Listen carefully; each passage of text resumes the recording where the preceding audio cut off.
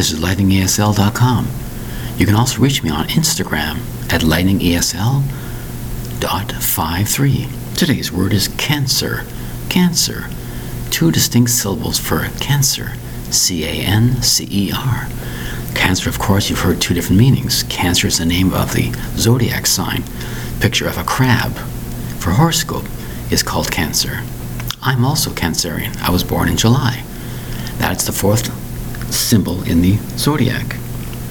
And also, as you know, a very, very serious disease is called cancer, where cells in your body grow abnormally, not normal structure, and they eat other cells in the sense that it's very dangerous to the human body.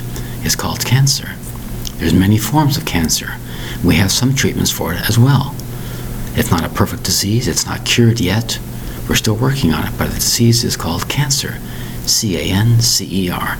And the other distinctive meaning is cancer in the horoscope. The zodiac sign.